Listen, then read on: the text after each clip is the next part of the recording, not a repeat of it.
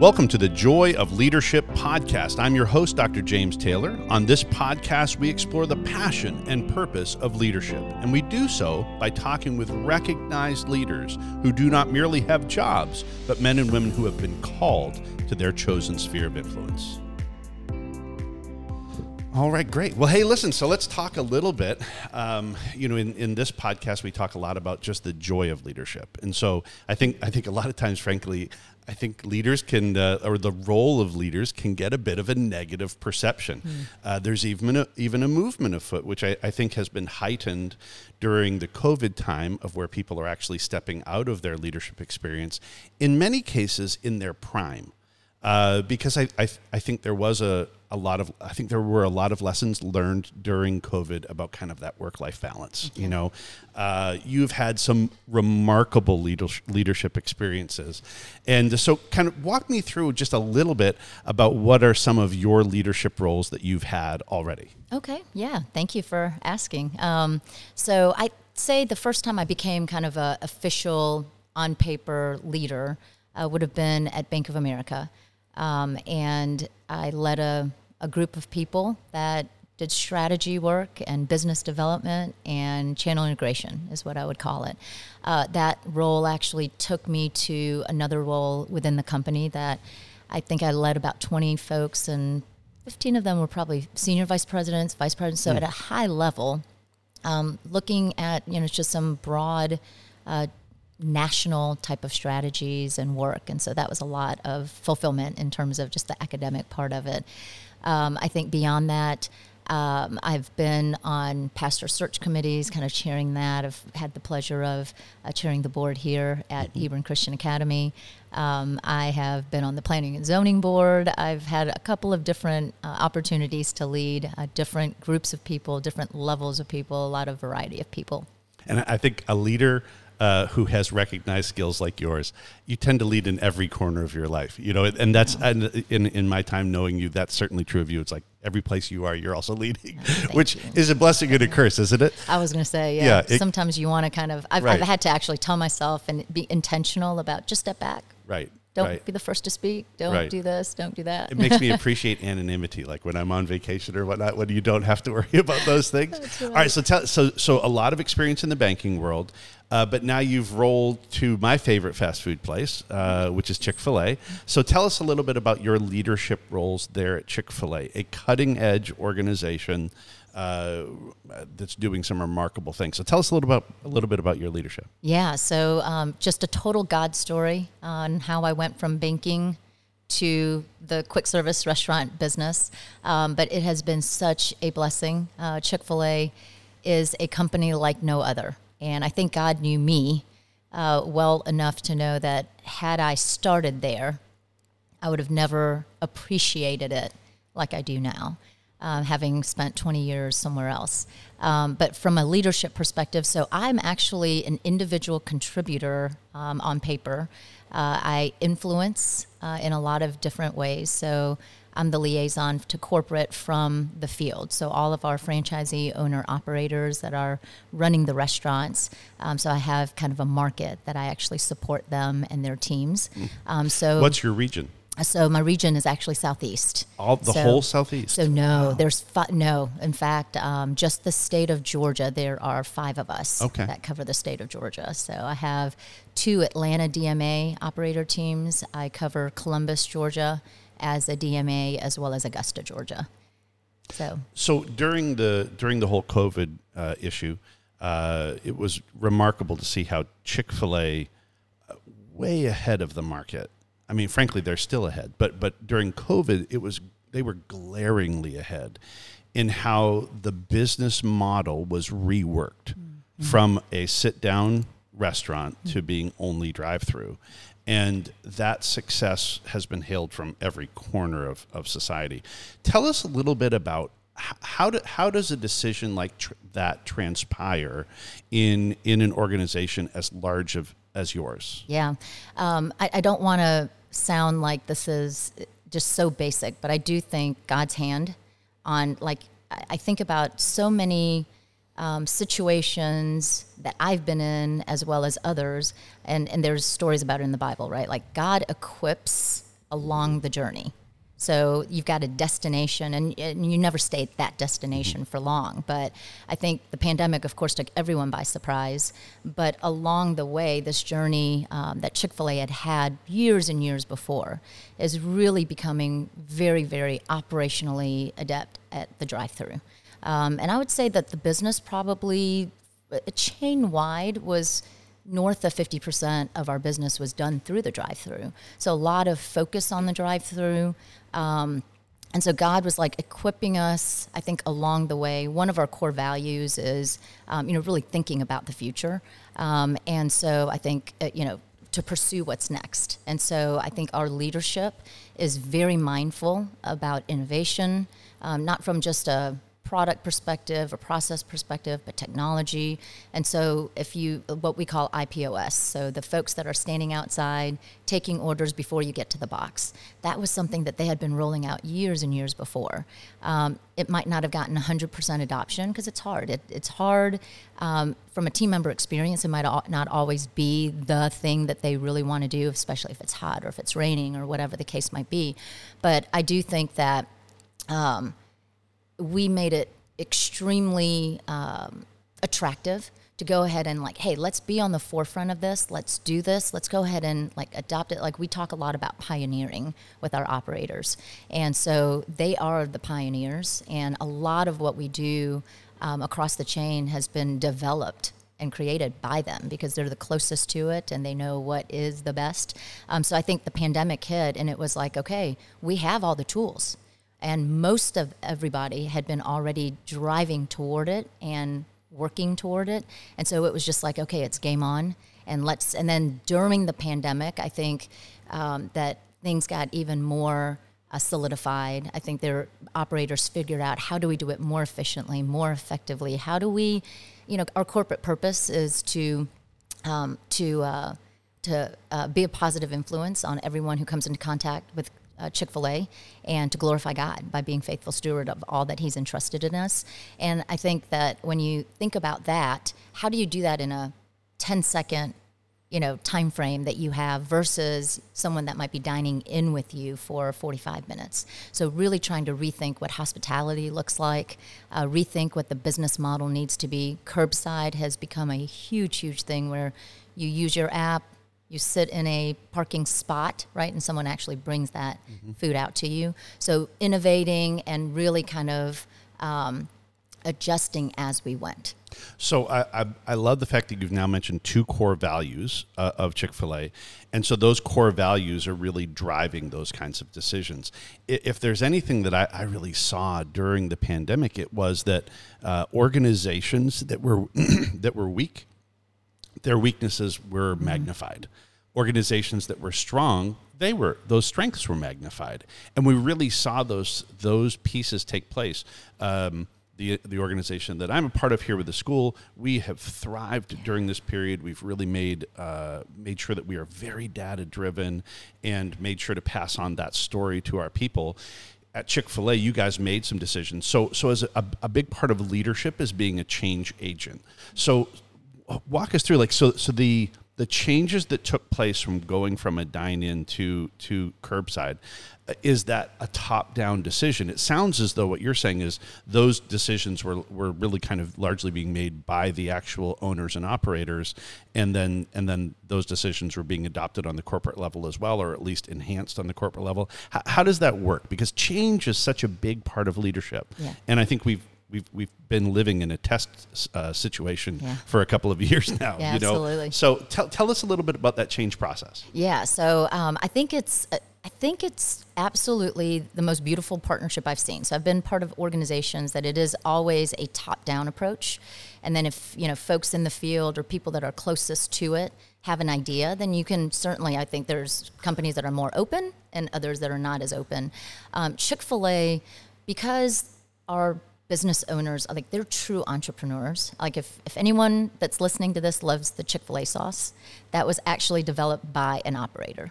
So it was not done in our product and menu corporate offices, no. But I think because we have such amazing leaders and entrepreneurs that are running the restaurants, at the end of the day, I think there's so much that comes from them and we adopt it.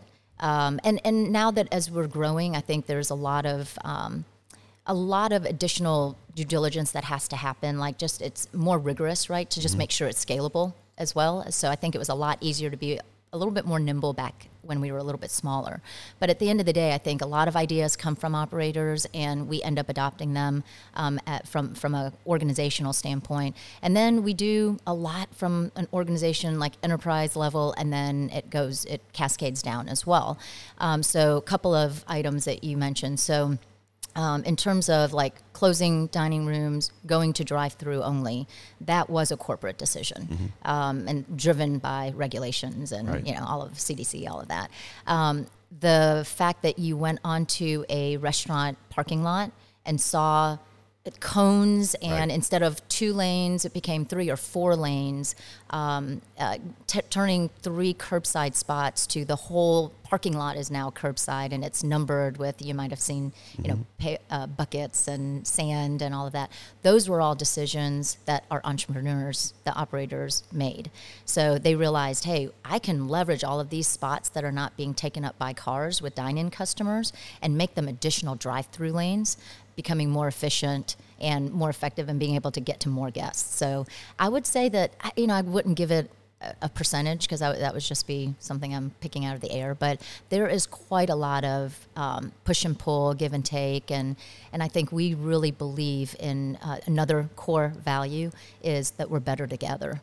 And so really leveraging the strengths of our entrepreneurial business leaders as well as the folks that are in the corporate office. We hear in kind of business terminology, this idea of top-down leadership and that it's looked at as a detractor, as though the alternative is bottom-up leadership.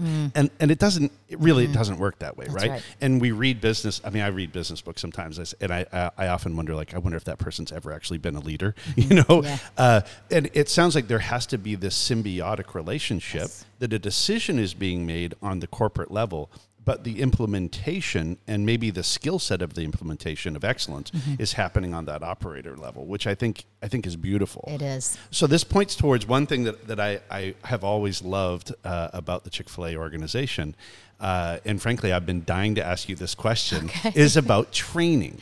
Yes. So it's the only place where you go where every single time I order, a number one, that every single time the person, it's my pleasure. It's my pleasure. And everyone who's been to a Chick-fil-A, that's how does the training take place where that kind of minutia that I think a lot of organizations don't get that in depth in what that process looks like. How does that training look like? How does that transpire to really develop a corporate culture where every employee has a distinct desire to please and to help? How does that take place? What does that training look like? Yeah, so I'll actually break it down into 2 parts. I think you touched on culture, so corporate culture. So Truett and Dan, Kathy. So I think Dan was really all about the second mile service, and it's biblically based, right? Someone asked you to go 1 mile, go 2, right? And so I think from a corporate perspective, we have hospitality strategies, and that might look like XYZ, and you are going the extra mile. My pleasure, I think, from what I understand, I wasn't with the company at the time, but Truett Kathy said, hey, we want to elevate our level of hospitality and service to our guests. So even that, I think, guests versus customers, right? But at the end of the day, I think it took a while to take hold. It was, to make that shift wasn't easy, and to do it, chain-wide wasn't easy, but I think he was relentless and just really wanting everyone to adopt that. In terms of training at the restaurant level, which is really where the beauty is, right? You can have great strategies and it be pretty and you roll it out in a very effective way. At the end of the day, if it's not adopted in the restaurants, you don't get to see it. So I think where the beauty happens is in the restaurants.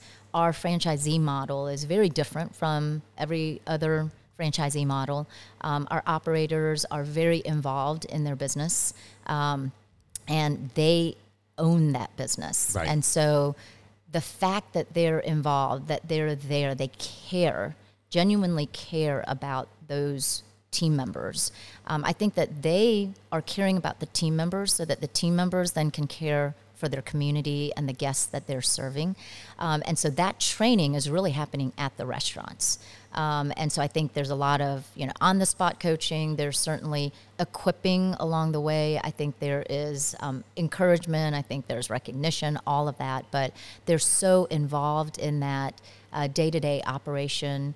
They're investing in the lives of these people because that is a lot. I mean, many of the operators I serve and partner with, they look at Chick-fil-A, the restaurant, as a platform to be able to do much bigger things than just sell chicken. And Truett Cathy said it. He said, we are in the people business, and we also sell chicken. That's great. So the owner-operator model is really what determines that. So that your employees are seeing that being lived out by an owner-operator, unlike a lot of other restaurants. You can't own 37 Chick-fil-A's. Right. You're going to own a Chick-fil-A, maybe 2, I think, in some situations. At the most 3. Most 3. But you're going to be a part of it. And I certainly have been waited on many times by the person who I think must be the owner, and a lot of times they're making their way through the restaurant. Yes. And you see that attitude, that mindfulness being embodied. You see it being lived out, which is pretty exciting. It's beautiful. It's great to see. And it goes all the way up to the Cathys. Right. So I was absolutely amazed when I joined the company and went down to what we call the support center. We actually don't call it headquarters or corporate or anything like that. It's just easier, like when you're talking with people outside of Chick-fil-A. But I remember going through orientation, someone coming in and they were taking us around and doing a tour. The most humble man I've probably met, and ended up finding out it was one of the Cathy family members. I've traveled with Dan before, and we'll go out on a plane, and as you're walking into a restaurant, he is picking up trash. And if you see people picking up trash outside and just regular plain clothes, it's probably the owner-operator, because they really emulate the leadership, and that was kind of what was role modeled for them. But at the end of the day, they steward this opportunity in such a wonderful way. And when you look at that opportunity as stewardship, like everyone believes, like, I want to leave it better than I found it. And so I think that permeates throughout the culture of Chick-fil-A. And that spreads, like that's catchy, that you want to be a part of that. So this does point out, maybe what they're most famous for, but maybe also what it can be controversial in our current society, is the idea of being a distinctly Christian organization. I wish that I had only learned this lesson once, but I have driven into Chick-fil-A multiple times on a Sunday, and had to remind myself that they're closed on Sundays, and really had so that idea of a faith-based, of a truly Christian organization. How is that received in a corporate world that is fairly distinctly unchristian? Yeah. How does that received, and how does that permeate the culture as well in the organization? Yeah, I mean, I think so. I've always said, like, there's not a Christian business, right? Like, a business can't be Christian. Now, the principals, the ones running it, the owners, the workers, they can be faith-based and Christians. And obviously, the Cathy family are very they're little Christs. So, sometimes it's to say that they're very religious. I know religion has different connotations these days. But yeah, they live it out. Just humility, the decision-making process, living for, it's just genuine. They are the real deal. And so I think from a culture perspective, and a business that is owned by, I think one decision they have made certainly is they want to stay private because they want to be able to make decisions that they feel align with their faith. One of those things that that is a non-negotiable is obviously being closed on Sundays, and that really started with Truett Cathy and his brother when they opened up their first restaurant. It was 24 hours. It was right across from the Ford plant. Downtown, like I think in that Hapeville area. And they were just tired. Like, I mean, you had, and it was a great business, being across from the Ford plant, you had all shifts, right? So people were coming in to eat at all times of the day. By that 7th day, they were just so tired. That's when they made the decision to close. And then obviously, because that the Cathy families are Christians, Bible believing, Jesus following, they want to allow their folks to be able to go worship on Sundays and want to keep the Sabbath holy. But it started with just physically they were tired and they wanted to have a day of rest. So how does that play out within a world where you don't have, I think there's been a lot of controversy when you go outside of the business practices. It has helped Chick-fil-A. I think I came on right after the whole Huckabee thing. Right.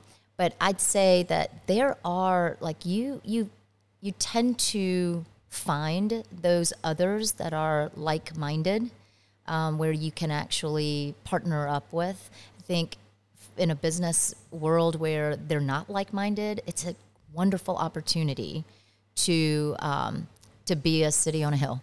Right.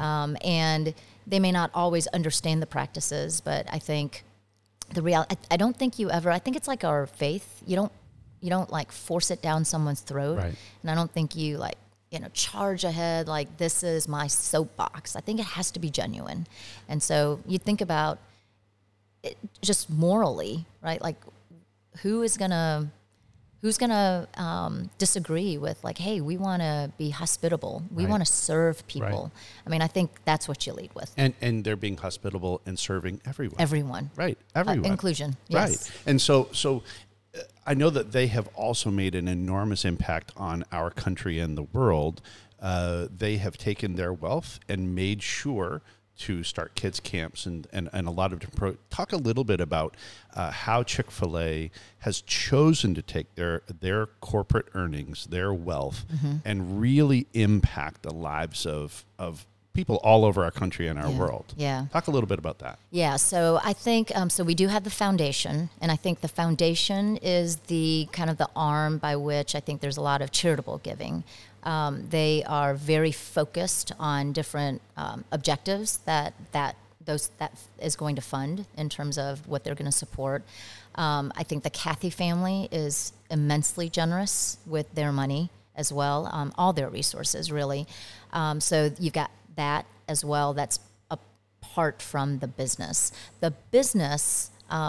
So we don't have a single cash register at 5200 Buffington. And so the business, in terms of corporate, doesn't have any money to really I shouldn't say it that way.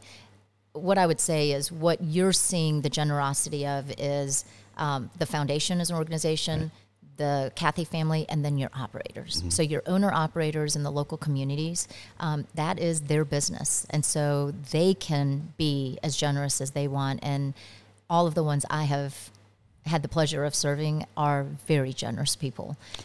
So I love the idea of taking our faith, and this show is distinctly faith-based, taking our faith and really applying it to the real world and letting that authentic faith speak loudly in relationship to love and caring and accepting, rather than kind of having this legalistic kind of finger-wagging mm-hmm. culture, right? Yes. And I frankly think the world is clamoring for it. In this society, I think we've almost lost the art of being able to disagree and still really like each other.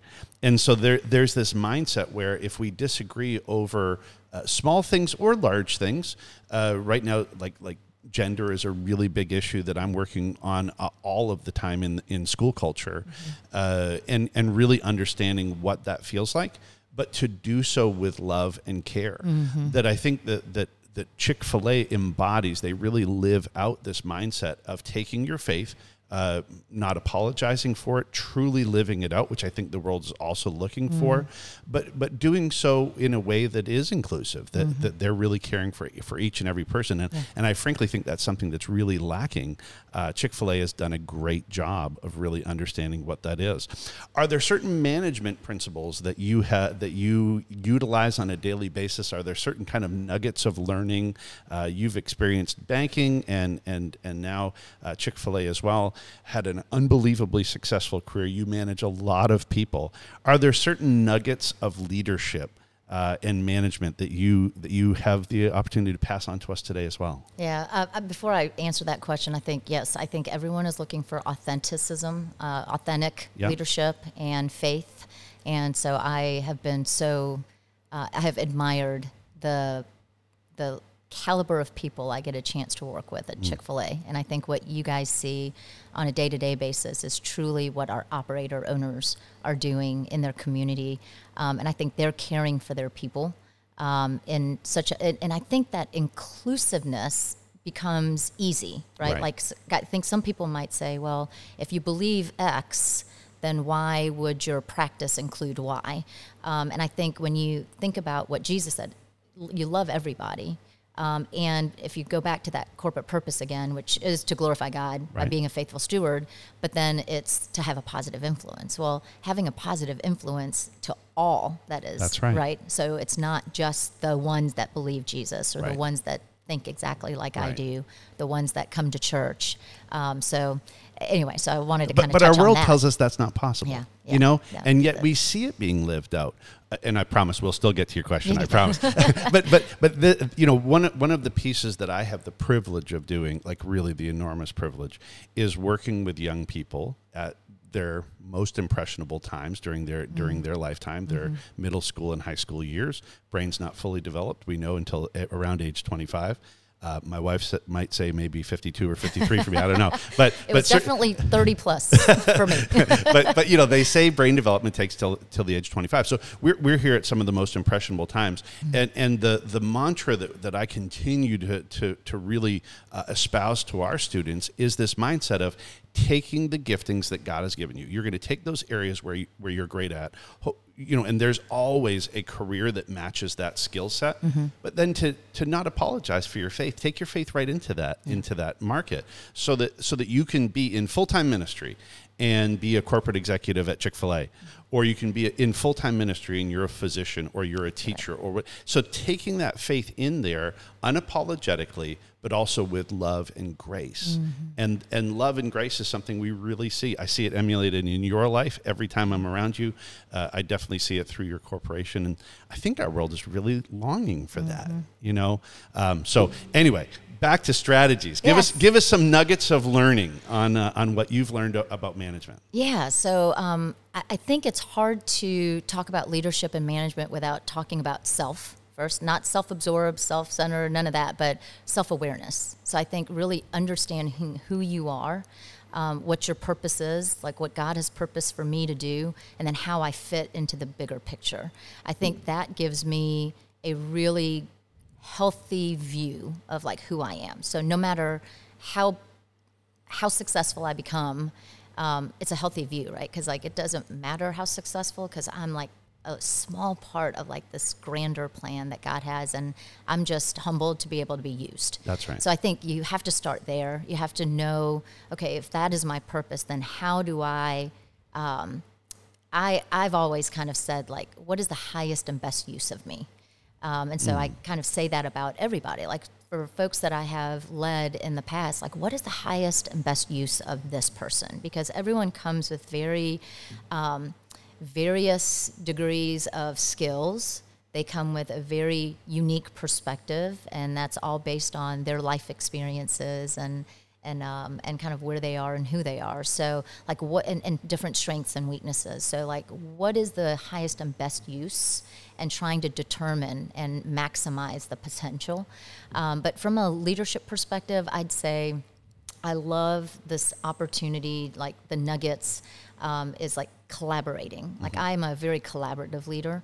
And so just this power of multiple minds versus the one. And so that's the joy for me from a leadership perspective of like, how do I have influence and impact with the role that I've been given today?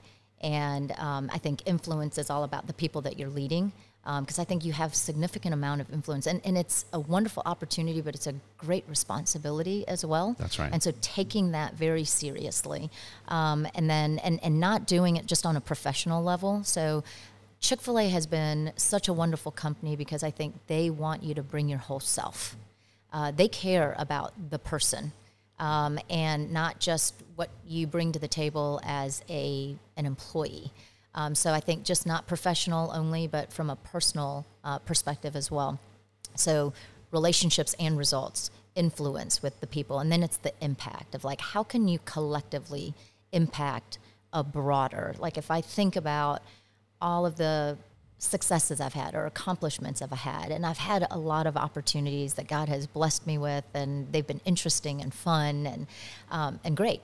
I sum it all up, put it on this end of the scale, and then think about all of the achievements from leading a group of people, and it far, far like outweighs the other, right? So like that impact, the ability to truly leverage the strengths of different people come together in a unified way, aligned on specific objectives together and problem solving together, and then driving results that way, and then liking each other at the end of it. That's right. I think that's the key.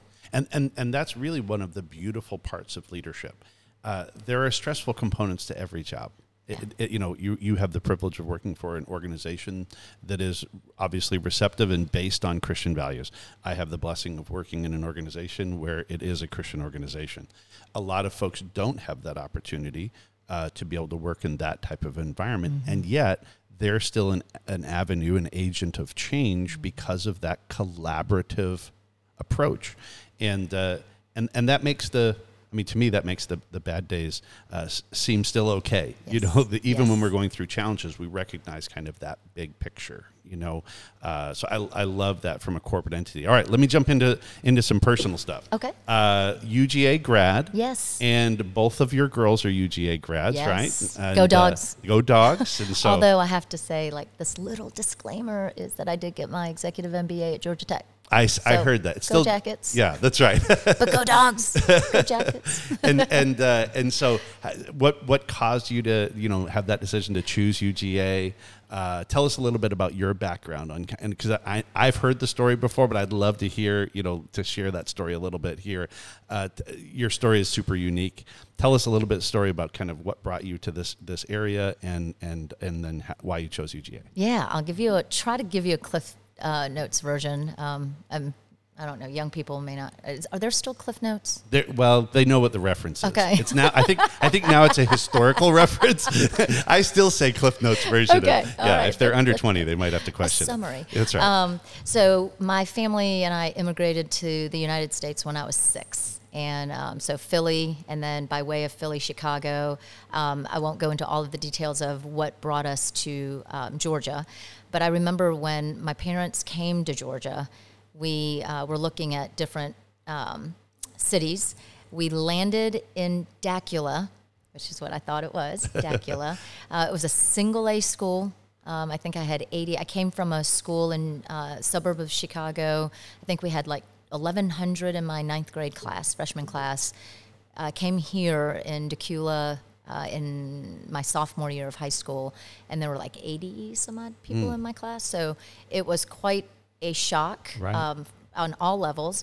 And when my parents bought the house in Dacula, I could have gone to North Gwinnett, I could have gone to Buford, and I could have gone to Dacula. And I remember saying, anywhere but Dacula. And as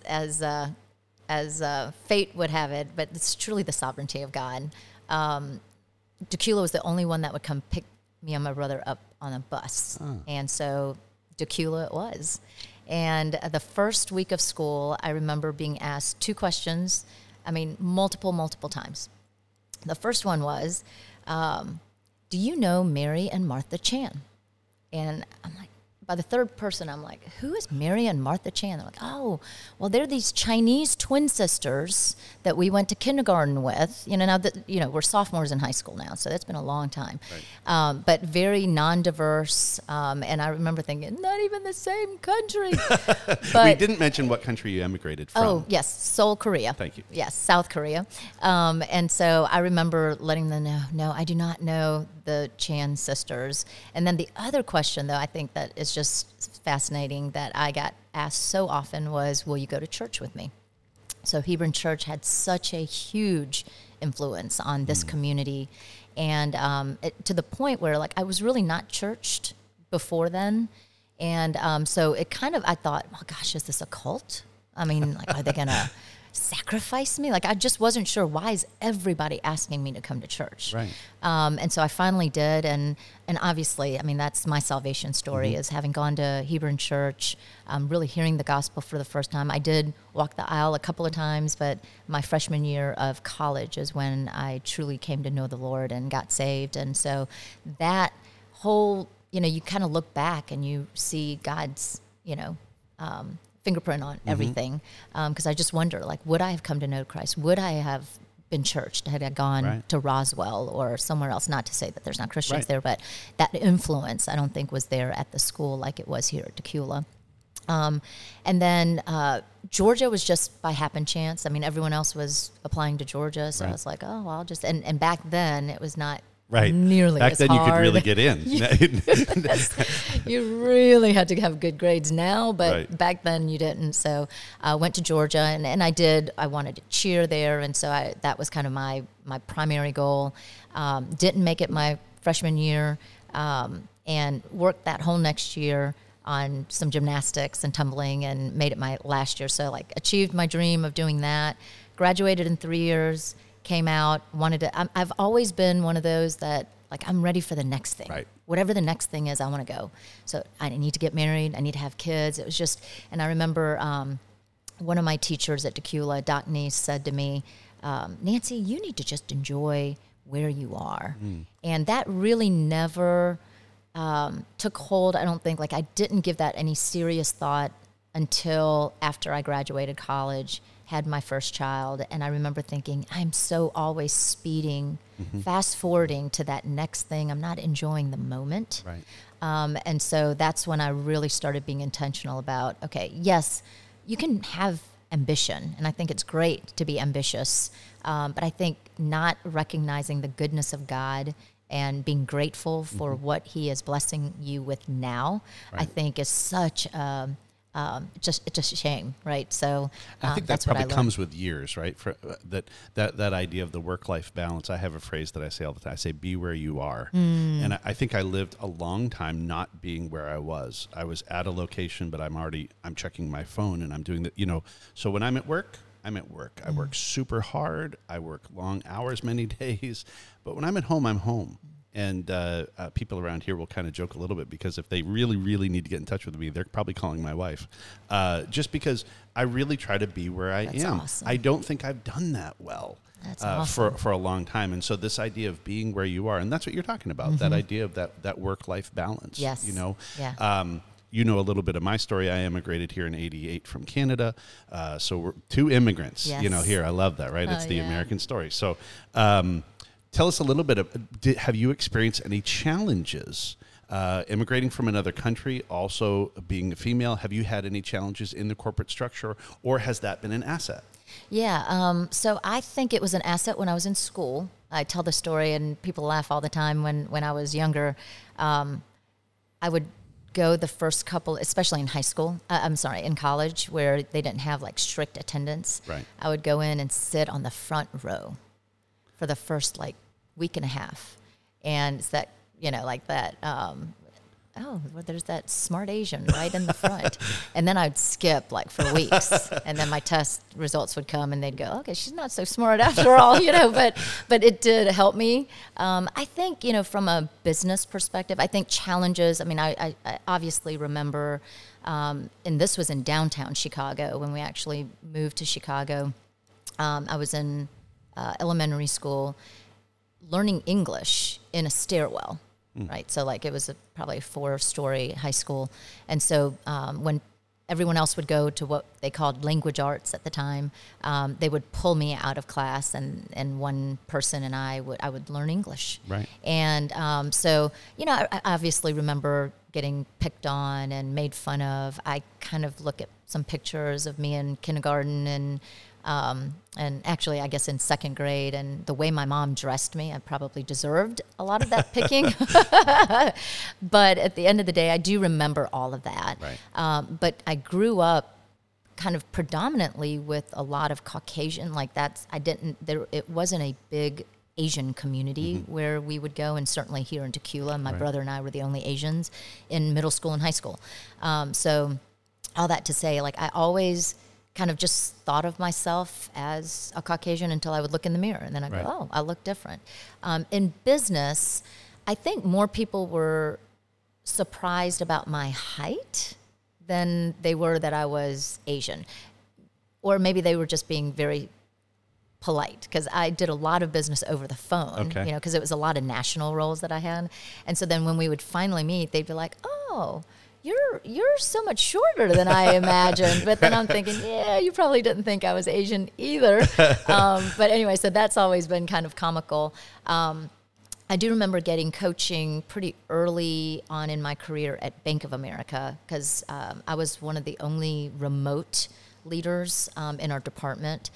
Just didn't want to move. And so I was doing a lot of business by phone, and we weren't doing a lot of the Zoom calls at the time, the video conferencing.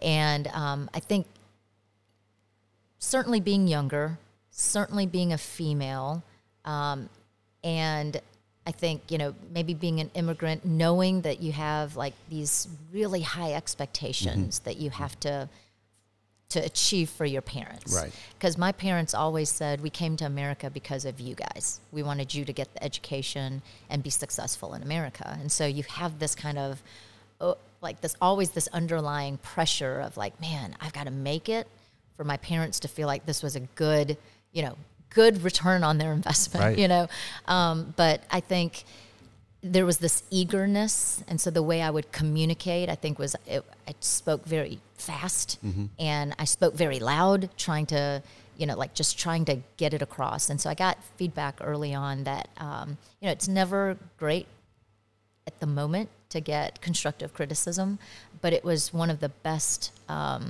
advice I got was just, hey, take a deep breath, slow down, and that will come across more confident versus you sounding too eager. Right. So I think all of those kind of contributed to, it was probably more difficult than had I been, I don't know, maybe grown up here, looked the same as everybody else.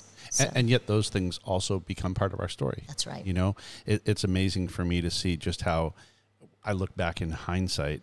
And just, you've already mentioned it 3 times on our show right now, the idea of just God's hand that is constantly directing us, and just shaping our path and allowing us to see where we're supposed to go.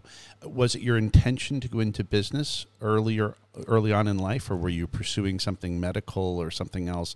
Were you pursuing something else? Oh, yes. I am Korean, Asian, after all. So my parents, when I went to college, told me I could be a lawyer, a doctor, or a pharmacist. I don't know why pharmacist, but that was the third choice. And I, when I got to Georgia, I had decided I wanted to be the next, what was her name now? She was the only Asian TV anchor, married to... I know exactly who you're talking about, and I'm missing her name. Yeah. Oh, gosh. Married to Maury Povich or whatever. Yeah. Yes. What is her name?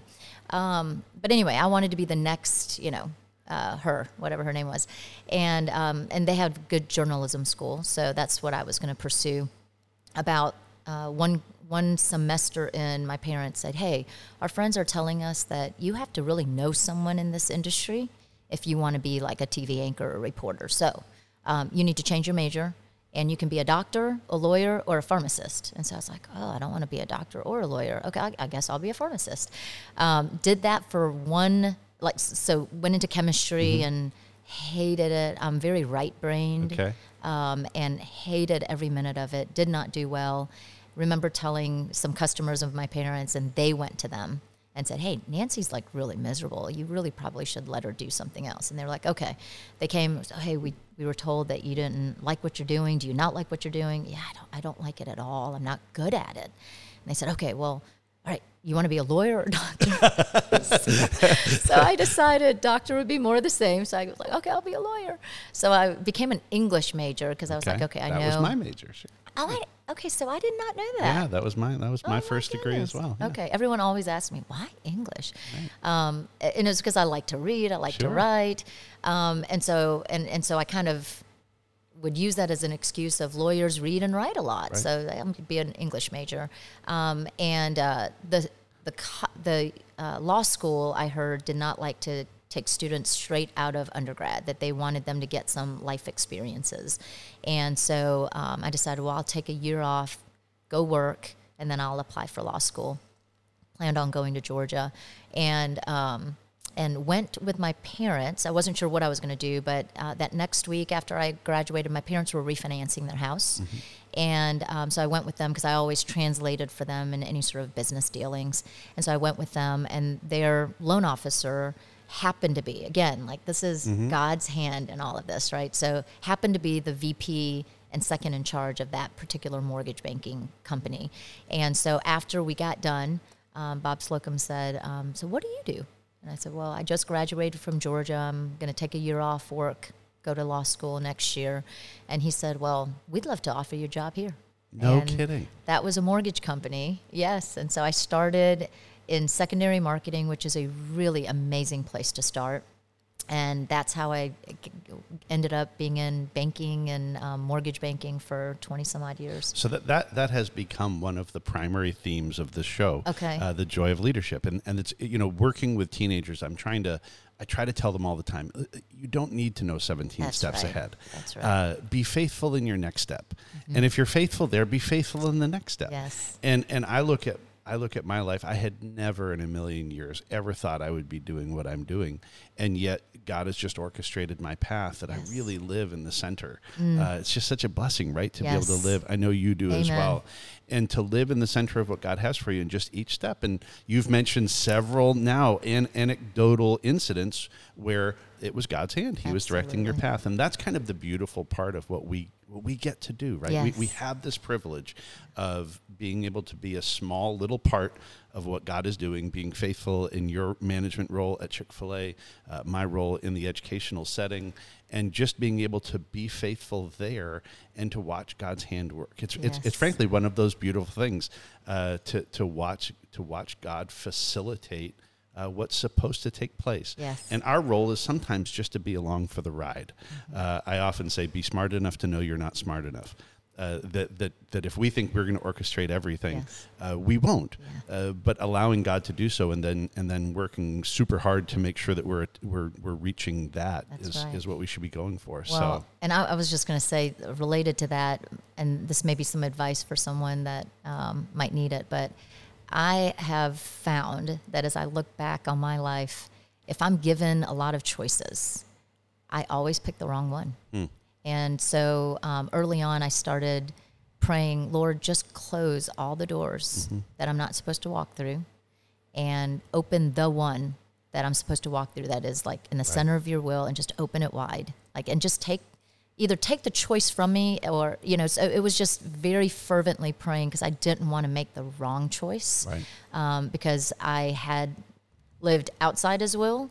I knew what that felt like, and I had lived in his will, and I knew what that felt like, and I wanted to be there. And that's better. Yes, that's so much better. And so so I still pray today. I'm going through something right now, and I'm like, okay, God, it seems like everything leading up to it has been you, and I feel good about continuing to move forward, but you just close that door shut. Even though it looks like just this amazing opportunity, if it's not the one you want to use me at, then shut it completely.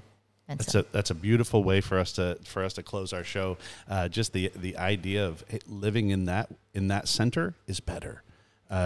Anyone who has any years to them can relate to what it means to not live there, and yet living there is better. And just being faithful in the moment and being faithful for the next step. So, Nancy Easterling, it has been such a privilege to have you on the Joy of Leadership. Thank you for having me. It's been wonderful to just do life with you the last couple of years. Yes, you are a likewise. consummate professional. I've already learned so much from you in my couple of years here, and so it's been a privilege to be able to call you a friend.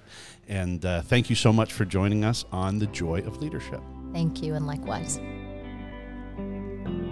Thank you for joining us on the Joy of Leadership podcast, where we emphasize the blessings of leadership and our call to this vital role.